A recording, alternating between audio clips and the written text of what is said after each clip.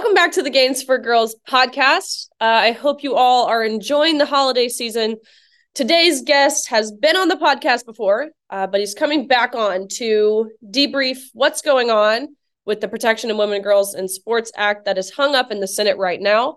We want to debrief Title IX, the recent hearings surrounding this topic, and his bipartisan NIL legislation.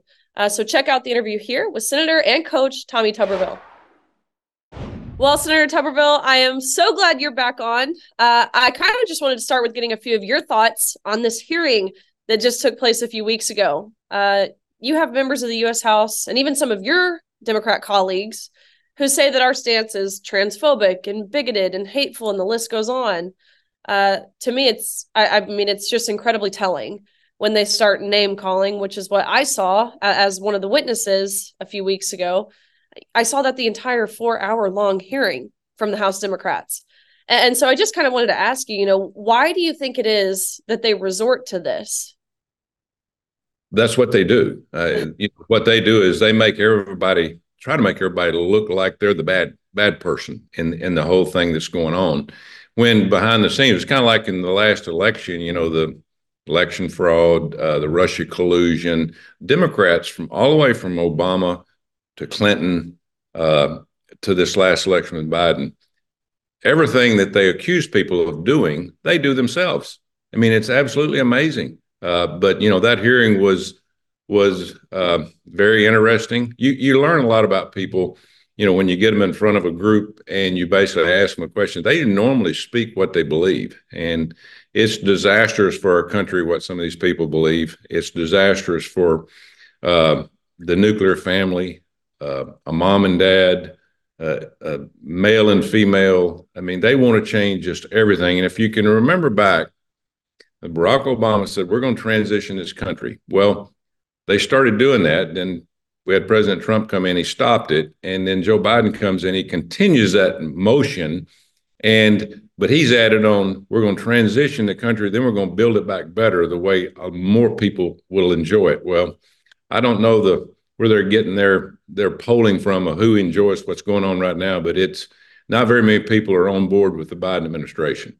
No way. And it's funny because they're doing it in the guise of progress, as if we're moving in the positive forward direction. But what we're seeing, especially in regards to Title IX, is look, this isn't progress. This is actually regressive. This is taking us back in time. There was a Democrat witness, the sole Democrat witness, who is the president of the National Women's Law Center, which personally I believe should change their name to the Anti-Women's Law Center. In her testimony, she said that women should just learn to lose gracefully. Gosh, as a coach, you coached women's sports. You coached, 40 years? What's your reaction to that when you hear someone, and again, in the guise of feminism and inclusivity, you hear someone tell women to learn how to lose gracefully? What's your reaction? One word, clueless. She has no clue what's going on. She doesn't understand opportunity, competition. I've told people this over my lifetime, that one of the things that our country has had that's made our country better, it is the opportunity to participate in sports at a young age, middle age, from high school, junior high, all the way through college, and even make money doing it. But it brings people together. You learn things that you don't learn at home. I learned probably more, and my dad and mom probably would not like what I'm saying, but I probably learned more from my high school coaches because I spent more time with them, because my mom and dad worked, and I spent more time with them and learned things about life that I probably wouldn't have learned at home. And I think you look at a lot of these athletes, and I would say, as I was coaching, probably half to maybe 3/4 of the student athletes had one or no parent. And so you're the coach is actually the parent. And so I was parent to 1,000 young men, and it didn't make any difference what race, what religion, what economic background. It was, hey, you're part of this team. And if you're going to stay on this team, you're going to work together to make this team successful. And to me, that's made the United States of America very, very special, because you don't have that in other countries. No way. I couldn't agree more. Yet we're being told to lose gracefully. What a silly notion. There's a story that broke recently. This is the first time we've heard of something like this happening because it's the first Division I scholarship given, a woman's scholarship given to a man. This is coming from the University of Washington, which is in the Pac-12, about to join the Big Ten next year. And this is for women's volleyball, which not only is it of course unfair at this point. I mean, that's unsafe. But you were the lead sponsor of the Protection of Women and Girls in Sports Act, which passed actually in the U.S. House, falling entirely on party lines. But it's hung up in the Senate right now. And so you've been on before, you've talked about this, but is there any update as to what this looks like, what we can expect for this piece of legislation in the future from the Senate, or even what we can expect in regards to Title IX from the Biden administration? Yeah, Raleigh, I think that the next year will be a big year for what you and I are talking about, women's sports and really sports in general, because being here 3 years, my understanding of what goes on up here, you get more done and people turn back into basically Americans and human beings during an election year. So next year, we've got a national election. We have a presidential election, we have senators running, congressmen, then we have all the state elections. That being said, the reason I'm saying that is because I think you're going to have some people from the left that just have absolutely washed their hands of what's going on right now in Title IX and women's sports, transgenders, all those things. I think you're going to see some of them come back to reality because if they don't, they're going to lose. And because it is a losing proposition all over the country. I don't care if you're an independent, Republican, or Democrat. It really shouldn't be about that. It should be about America and giving people opportunities. That's what America stands for, opportunities. And now you start putting, giving scholarships to men to play in women's sports, there will be a lawsuit bigger than any lawsuit you've ever seen over this. That can't happen. You have the Big Ten that's going to step up and say, whoa, hold a minute. I mean, and we're stepping off into something that people don't believe in, and it's not fair and it's not safe. So I think that you're going to have a lot of these politicians up here that might be giving us a call and say, Coach, about that PASS Act you had up, I'm up for re-election and I can't have this going against me when I'm out campaigning. Hopefully that happens. Yeah. And it just takes one person, I believe it will be a ripple effect after that. And actually, we've already seen this. In California, we have Governor Newsom, who's done just that. Now he's vetoing different bills that a year ago, 2 years ago, no way he would have vetoed. And of course, like you said, he's trying to clear his record here, make it seem as if he's more moderate than he really is. And I believe that I agree with you. I think that's what we're going to see too. But now, actually, speaking of kind of bipartisan efforts here, you, along with one of your Democrat colleagues, have been working together to implement the PASS Act. Tell us what this is and really how this can benefit sport in general.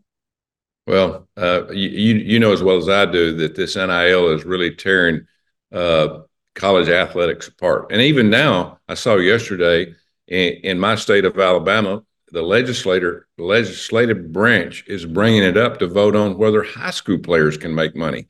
Now, they passed it. Unfortunately, in 30 states, it's legal now to pay high school players in sports in high school. I don't understand where this is going, but I do know in colleges and universities, the NIL is really dividing our universities. And you're going to have the haves really take over because the ones that have the money, and the ones I'm talking about, whether it's basketball or football or swimming, whatever, they're going to be able to afford it. And at the end of the day, it's what I'm telling everybody. I've done this for a long time. The people that are going to suffer on this is going to be Olympic and women's sports because the money that would normally go to produce women and Olympic sports comes from donations. And you're not going to have the donations. It's all going to go to the young men or women to play the game and not going to running budgets. So it's going to be a tough time. But the PASS Act, we pushed it. Joe Manchin and I've been working on it. There's a lot of things that we probably could change to make it better. But at the end of the day, Riley, the Democrats want student athletes to unionize, and I'm not doing that. We cannot do that. It's about education first, athletics second, and if we unionize student athletes, we will have huge problems.